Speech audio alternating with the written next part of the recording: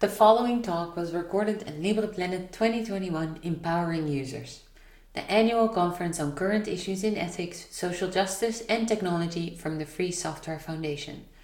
LibrePlanet is a live conference and speakers often use slides and other visual tools to assist their presentation.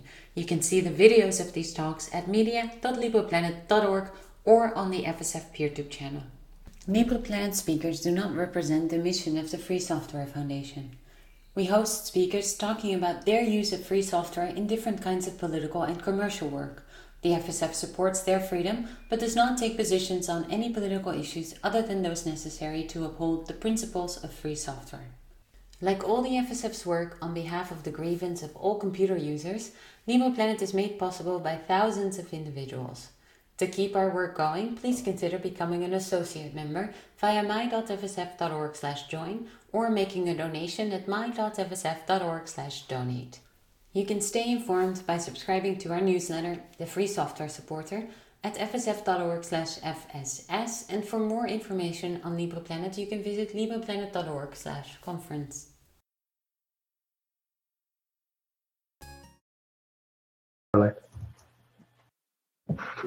All right. Thank you, everyone, for attending day one of LibrePlanet 2021. To wrap up today, I'd like to present an exciting closing keynote from both the President and Executive Director of the Free Software Foundation. First, I'm going to introduce Geoff Knauth, who's been serving for the FSF board for over 20 years and becoming president in August 2020. Love to hear what you have to say about the past, present, and future of free software. Take it away. Thank you. So I hope you're having a wonderful time at LibrePlanet this year. The staff at FSF has put in tremendous effort, as always, to put together a terrific program dedicated to protecting the computing freedom we enjoy now and into the future. I wish to congratulate the FSF staff and management on a job very well done, and I thank all the speakers who have given us so much to celebrate, appreciate, and consider. When Richard Stallman published the GNU Manifesto nearly 40 years ago, I don't think many people realized just how important the issues he raised then would become as central to the lives of billions of people around the world as they are now. Computing freedom has always involved us having more control over our lives to have computers and devices meet our needs so that we would not become subservient to the whims of others. We still fight for that autonomy and freedom of expression, to borrow as art has always done, to be creative, to reinvent better. At the turn of the millennium, something happened that I did not expect. In the last couple of decades, we have encountered new encroachment on our rights as individuals. We now have companies that view us as the product. They harvest our data, our DNA, our histories. They tell us we do not own ourselves. Rightly, people have rebelled against this. I grew up in the 20th century, a century that was once considered modern. In that century, tyrannies brutalized people unspeakably, and good people rose to defeat tyrants. It was alternately horrible and hopeful. I often wonder what the 21st century will bring for my children, for their children, for most of you. This will be your century. In recent years, I have wondered if the 21st century will be the age of the dictator. What could prevent that?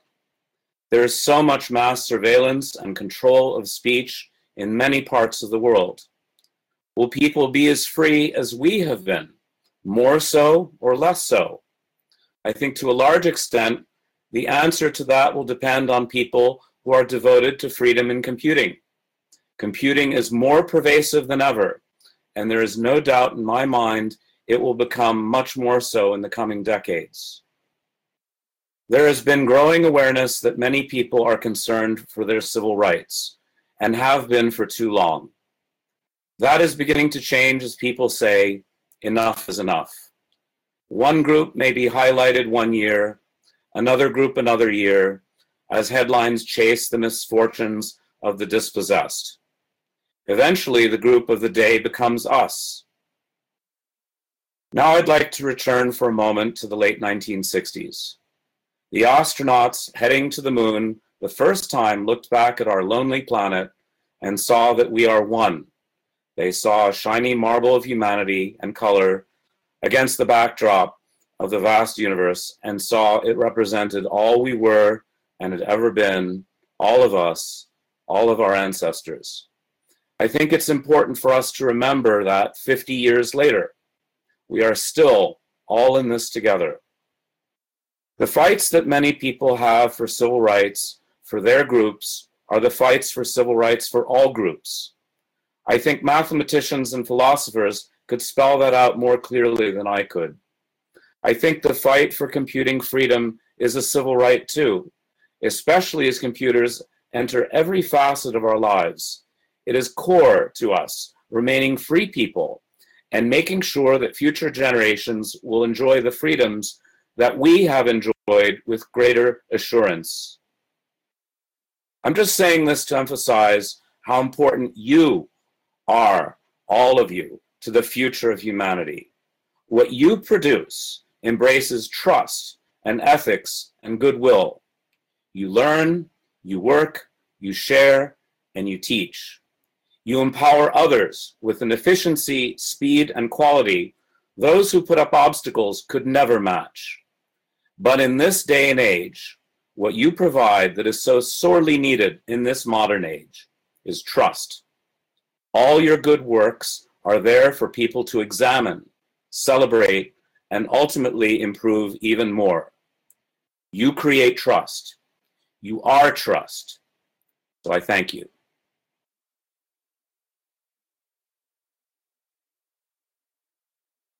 All right.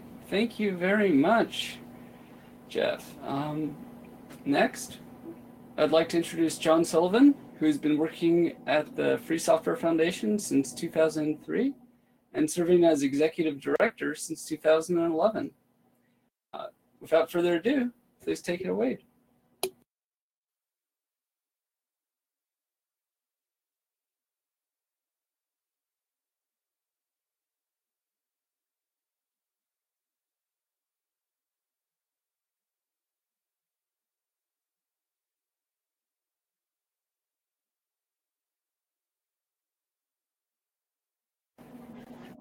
We can't hear you. I think you're muted. No. Yep, okay. There we go. Hi, everyone. Let me add my thanks to all of you for joining us here at the virtual edition of LibrePlanet 2021. I am John Sullivan, the executive director here, and no, I have not had a haircut since 1 year ago when I had one right before I thought I was going to be headed to Boston for LibrePlanet in person. So, looking back, I think we can say pretty clearly, confidently, that was the right decision to go online only. It was an incredibly difficult decision still, since we had to make it just days before Massachusetts actually said no in-person events, big in-person events should be held. But I still want to apologize to all of you who had plans disrupted. I heard a lot of the stories, and it was just such a massive mess. And we really didn't think that we would have to do another online edition again. But at least this time, we were able to make the call far enough in advance to put more time and planning into things and roll out some exciting new features, of course, using only free software. If you haven't checked out the new Libre Adventure virtual conference space, I highly suggest that you register and do that tomorrow. Anybody can be watching the stream, but if you want to participate there, you'll just need to do a quick registration, and then you'll be able to run around what's basically a video game and talk to other attendees. It's a lot of fun, and it's working really well. I also want to give a shout out to FOSDEM, another free software conference that did an amazing job providing an online experience for their event this year. And as we've tried to do ourselves, they've published all the information about how they've done it. So, as awful as this pandemic has been, I think that there's a lot to be proud of in the way that the free software movement has responded. And I think that we've seen some great strides in the, especially remote communication software and virtual event platforms. that have become so necessary during this time, even while we've also seen just how much work there still is to be done, and how much we'll have to keep doing even after all of this is over, or at least winds down.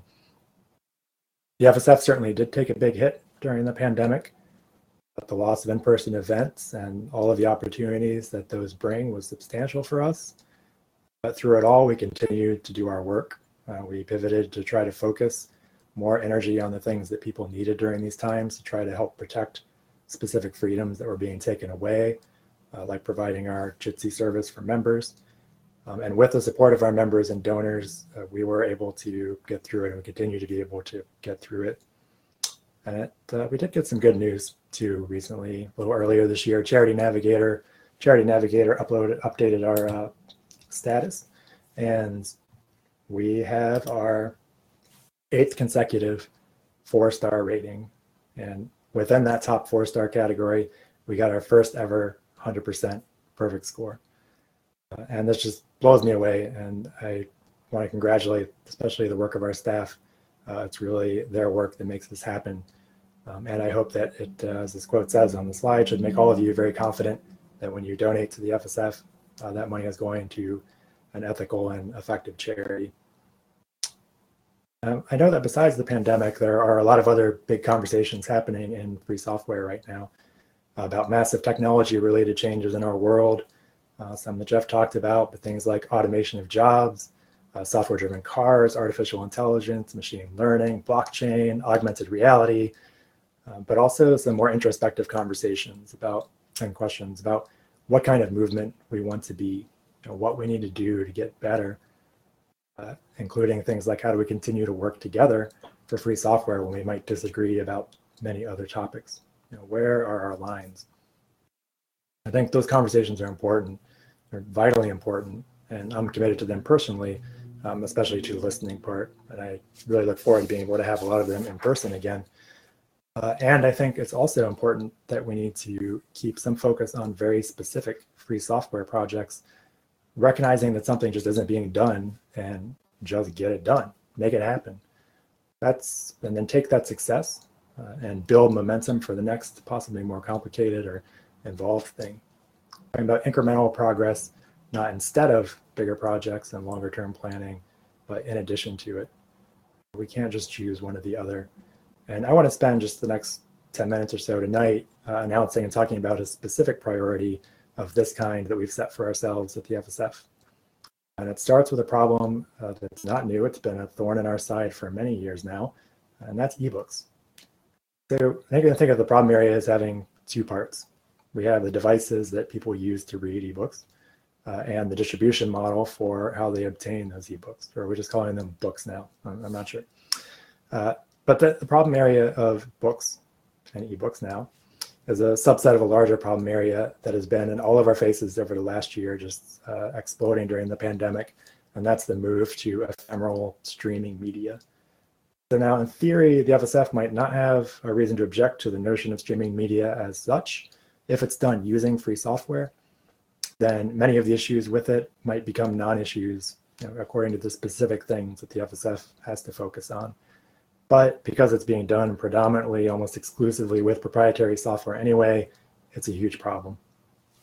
So in preparing this talk, I started out searching for some updated horror stories about what happens when streaming media and ebooks in particular are given, where full control over those things is given to companies in terms of how we can access them, even when the digital devices that carry those files are actually in our homes or in our pockets. Streaming video companies have become completely shameless lately with the way that they just make things disappear. What was there yesterday won't be there today. They just remove things from their catalogs without warning. But then I realized, we really only need one example, and it's the same example that we've been talking about since 2009. We've talked about it for 12 years, and we're going to talk about it for another 12 years if we need to. And that's that Amazon removed copies of an ebook from people's Kindles remotely without their permission, literally while they slept. And that book was George Orwell's 1984. Nothing has changed since then. Nothing. The only thing that happened is Amazon sort of apologized and said that they won't do that again. whatever that is. But they changed nothing on their licenses or terms of service or devices to make that supposed commitment a reality. On top of that, the person who made even the weak commitment isn't even in charge of the company anymore. We saw what happened with Apple's position on DRM when Steve Jobs was no longer at the company. They took down his essay protesting DRM. Companies don't have to stick to positions. They change as their leadership changes, and that's why we need firm and clear commitment to principles like those of free software. So we can point to more examples of the terrible things that can happen with DRM and proprietary software restricted ebooks, but what's the point? This one says it all. When our knowledge and culture are filtered through software, whoever controls that software has an incredibly large amount of control over knowledge and culture. And deleting things is one blatant use of that power, but it's maybe even scarier if you consider just things like unannounced changes. At scale, this enables companies to directly rewrite history. The software on the device gives companies the access to do that. The license of the software forbids you from taking away that access. The digital restrictions management software blocks you from making copies of works for your own reference later. So anyone who cares about knowledge or culture finds this entire situation utterly unacceptable. And we're not just worried about our personal usage here, our personal reading, but also institutional usage, especially in education. Companies like Pearson, whom we targeted for the International Day Against DRM, have been pushing a subscription-based model for textbooks, which relies on proprietary software used on proprietary devices. Libraries are being forced into ebook lending models that mimic the deficiencies of paper books, which, by the way, I do love dearly. You can see, requiring those books to expire off devices at the end of lending periods. We've been fighting this and things like this, and we've had some victories, but in order to get further, we need a free ebook reader. Not a mostly free reader. There's a lot of those out there. Even Amazon's Kindle uses a lot of free software alongside the proprietary software. Now, we need a fully free ebook reader. Devices that aren't locked down so that users can actually modify and reinstall versions of the software that they modified or that they found that's been modified by people they trust. So many of you are familiar with our Respect Your Freedom certification program. We certify devices under this program that prioritize user freedom by only shipping, requiring, and promoting free software. And while we don't require that these devices and products have free hardware designs, it's certainly a plus, and we expect it to be a bigger part of the future. And by the way, I'm actually doing this talk from a desktop that's built around the D8 main board, which the company Vikings sells an RYF certified version of. It's working very well. So at the FSF, we are making it a priority to make this happen. An RYF certified ebook reader, one that at the very least does the basic jobs people expect of any reader: an e-ink screen or equivalent, long battery life, software for reading books, an ability to load books in standard formats, and text-to-speech capability for broader accessibility. Don't forget back when Amazon took away text-to-speech capability for things like reading the downloaded copy of the Constitution. They've walked that back some, but that's the type of control that DRM gives companies, and that's the type of thing that we need a direct solution for. So we are putting financial resources and increased staffing behind this commitment. We've already been working on it, talking with various companies and looking at options.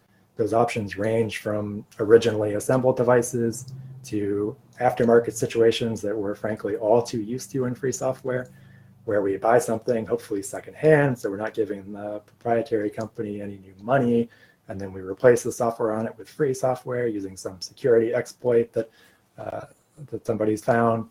We're looking at those kinds of options, but we are also trying to pursue the option of getting something originally made, so that the stocks of that item won't, by definition, diminish rapidly, but certainly anything in that spectrum helps and will get us further than where we are now.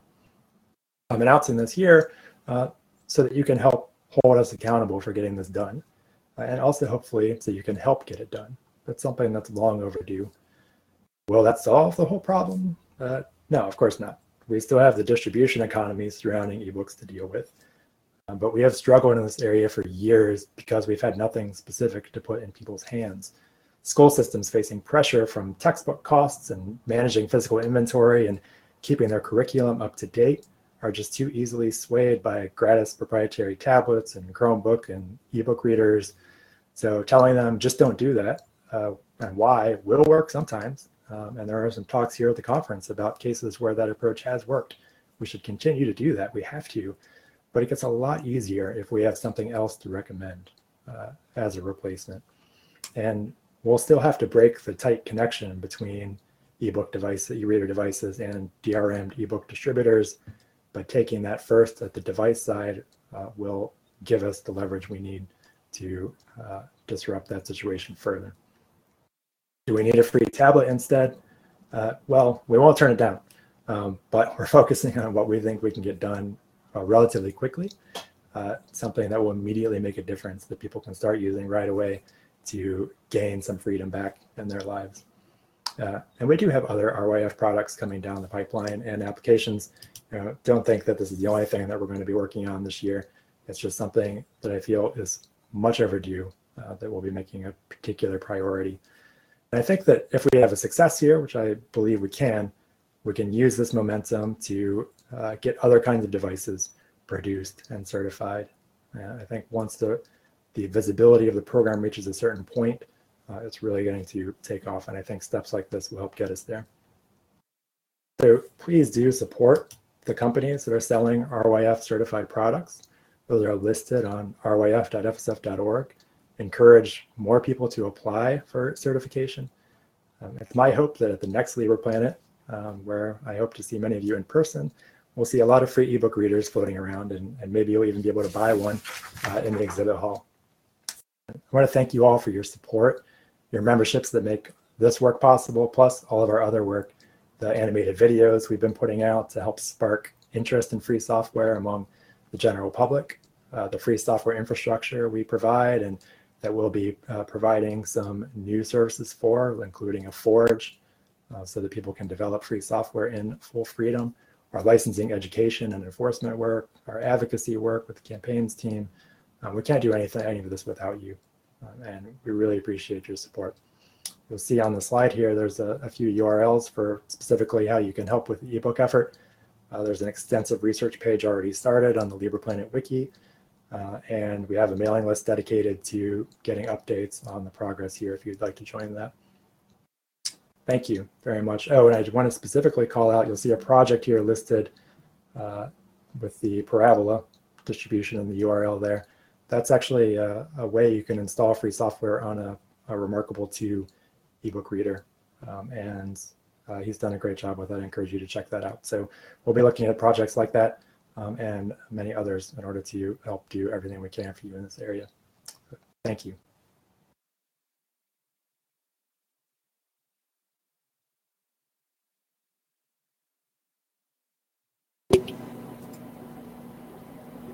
All right. Well, thank you very much. The floor is open for questions, I believe. All right. So actually, we have one from the earlier one. Was there a baby GNU in the background, Geoff? Yeah, it's hold on. I'll make, it's not actually a baby GNU, it's a grown GNU. Hold on. It's the big one. Oh, yeah. Excellent. Thank you. So, yeah, I got this a long time ago, and I hope we make more because they're really nice. All right. Next up, will the FSF approved distributions still be audited by themselves versus by their users? I think I'm maybe not understanding the question because we have a great community of people helping out with auditing distributions that apply for endorsement from the FSF. It's like we have to have that because it's a big job. Certainly, we have a list of common issues that we find non-free software that makes its way into Linux distributions, but to fully review something takes a lot of legwork, and we appreciate the help of the volunteer community that contributes to that. And I did forget to write down or ask for names of those questions, but we'll try to get better at that. I'll see if there's any clarification on that point. But more questions, please.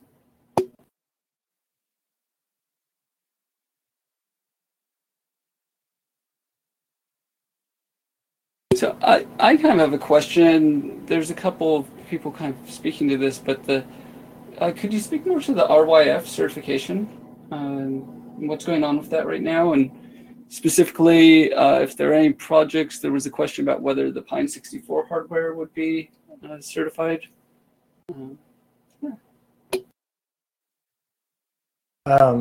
So in general, we keep the specific applications private during the application process, but some companies have been public about the fact that they've applied. So Purism has talked about their desire to get RYF certification for their Libre M phone, and that's an exciting prospect for the future, I think, but also certainly a complicated one. I think Pine 64 is doing great things. I think that they've talked about some of the places where they still have non-free software. I don't know their full catalog and what any issues might be, but I do think they're extremely promising. I mean, I think that they are really showing how you can, a new kind of company that we need more of, really, that's making products that are trying to push the needle in the right direction. And affordably, which is, I think that they're targeting kind of a different part of the potential audience here than some other companies have tried to in the past. All right, thank you. The Catster is asking, are there any open source e-readers right now? Or is the only option currently hacking them? I don't know of any that are sold with free software and only free software on them. Most e-readers, not all of them, have some amount of free software on them. There are, in particular with some of the Kobo readers, I know people who have worked out how to install free software on them after the fact. But of course, you still end up with some issues with things like Wi-Fi, proprietary blobs and drivers. So those are the types of issues that we need to target in order to, and the bootloaders sometimes, these are the type of issues that we need to target in order to get something that's fully free. But there are certainly projects out there you can do. And I pointed to that one for the remarkable tablet that leads to an installation of the endorsed Parabola distribution on the device. So that's very promising. But if people can, if you can get your hands on one, I would recommend trying that out. All right, thank you. Kind of returning to this question about the who's deciding. The question is specifically like, if there's a freedom bug, will that be up to the project kind of to close that, or the users? I don't know if you have been. Yeah, I think so. This is about things like RYF and the endorsed distribution program, where we, mistakes happen, and there might be issues that creep into products or that were missed in an initial evaluation. The important thing to us is that the project or the company be committed to fixing those things, with high priority when they're discovered and reported. So it's certainly helpful if users are able to propose fixes. But the most helpful thing to do is to report the issue to begin with, and then call our attention to it. Like we have, depending on the situation, some specific instructions for how we would prefer that you do it if you can. And then we expect the company or the project to respond, and we will follow up if they don't. But I know I know Geoff agrees we don't want to be punishing people for mistakes that they made. That the idea behind free software is commitment, not instant perfection. All right, thank Thank you. I'm trying to see.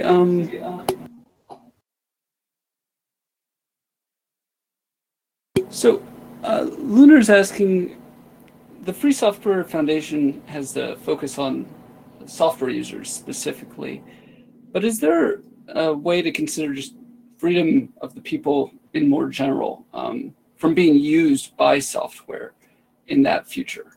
So employee surveillance, there are free software surveillance tools and how that might play into things. So, I mean, I'll just jump in, and then John, you can add whatever you feel. These are things that we talk about. I don't know that we have an established position with everything worked out, but these are definitely the kinds of things that when they come up, we talk about them, and we try to figure out, okay, how much of this should we talk about so that other people are aware who might be able to take action in their areas, and how much of this is within our area. But obviously this is something important to people, so we need to be talking about it.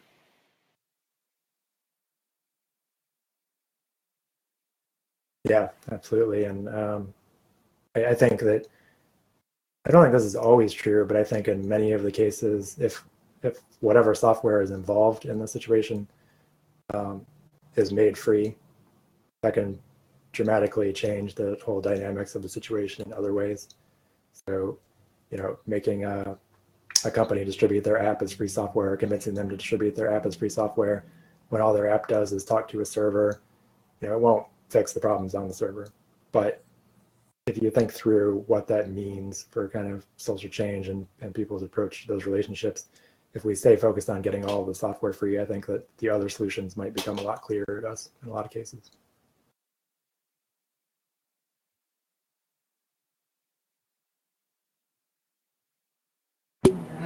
Thank you for those. I'm trying to see whether there's been a bit of chatter where I'm not sure if there's an actual question there. So, and then Chatter's good. Questions come out of chatter. That is true. And, eventually, and basically the question comes down to what's the status update on GNU Herd and whether to use GNU Herd versus GNU Linux. John, I'm going to leave that one to you, or I would leave it to RMS. I'm not up to date on how it's going. I just know that it is going. And there's been some great hackers working on that project over the years. So I would refer people to the actual project homepage on GNU.org to see what's going on lately. Excellent. We have a few more minutes before the awards ceremony begins, so if there are any further questions.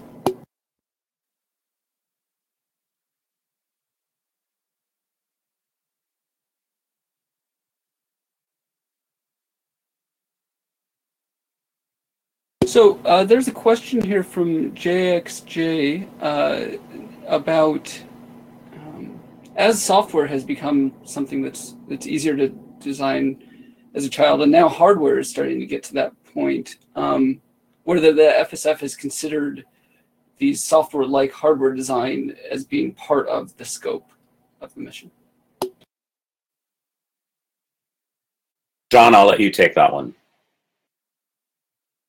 Well, as I mentioned, I think currently in the RWF program, we sort of consider it a bonus, and some of the products, well, and I think part of the FSS mission is not just free software, but also free documentation, and that's been there from the beginning. And hardware designs more and more are a form of documentation that people can reasonably follow with their own equipment instead of their own factories. So I expect us to get more involved, in thinking about that and seeing that we can do there. On the other hand, there are groups working specifically on that, and Nadia, who's one of the keynotes tomorrow, might be touching on some of these topics. And we're going to still keep our priority, I think, on the software part of things, and then we can hopefully bring those together.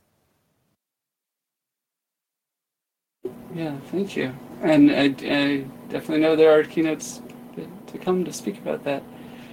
Another question here is that vaccines are on top of a lot of people's minds, and they're being distributed and manufactured by first world nations and companies that are protected by patents, trade secrets. What, I don't know. The spirit of sharing knowledge apply? How does that apply in this case? Well, I mean, I'll say I wish that vaccines were free. I think that if there is enough negotiation between governments and companies, especially when you have a worldwide pandemic, they could do things to make the vaccines more free. I mean, I've actually been involved in vaccination efforts down in Philadelphia. I've been volunteering the last 2 weekends to help vaccinate 6,000 people a day. My sister, who was a cancer researcher, unfortunately died of cancer, but she worked at Pfizer. And so, I mean, I know something of the business, and I know they have costs, and they need to recuperate their costs. But on the other hand, when you have a worldwide pandemic, it's the perfect opportunity to say, hey, you know, we have 7 billion people, and we can't just vaccinate some small percentage of them who happen to live in rich countries. This is a worldwide pandemic, and this is the opportunity to say, you know, let's get everyone vaccinated. Let's get the cost down as low as they possibly can, share the technology as much as possible, and then, you know, we can talk about how to go further. But I definitely think we can be doing more than we're doing now in terms of vaccinating all 7 billion people, or at least the people who want to have vaccines. I mean, it's a worldwide problem, and we're lucky here in the US, and I know that there are many people around the world who are not as lucky in terms of getting the vaccine. They're also, fortunately, lucky in not suffering the death rate that we have here in the US, but that's a separate problem.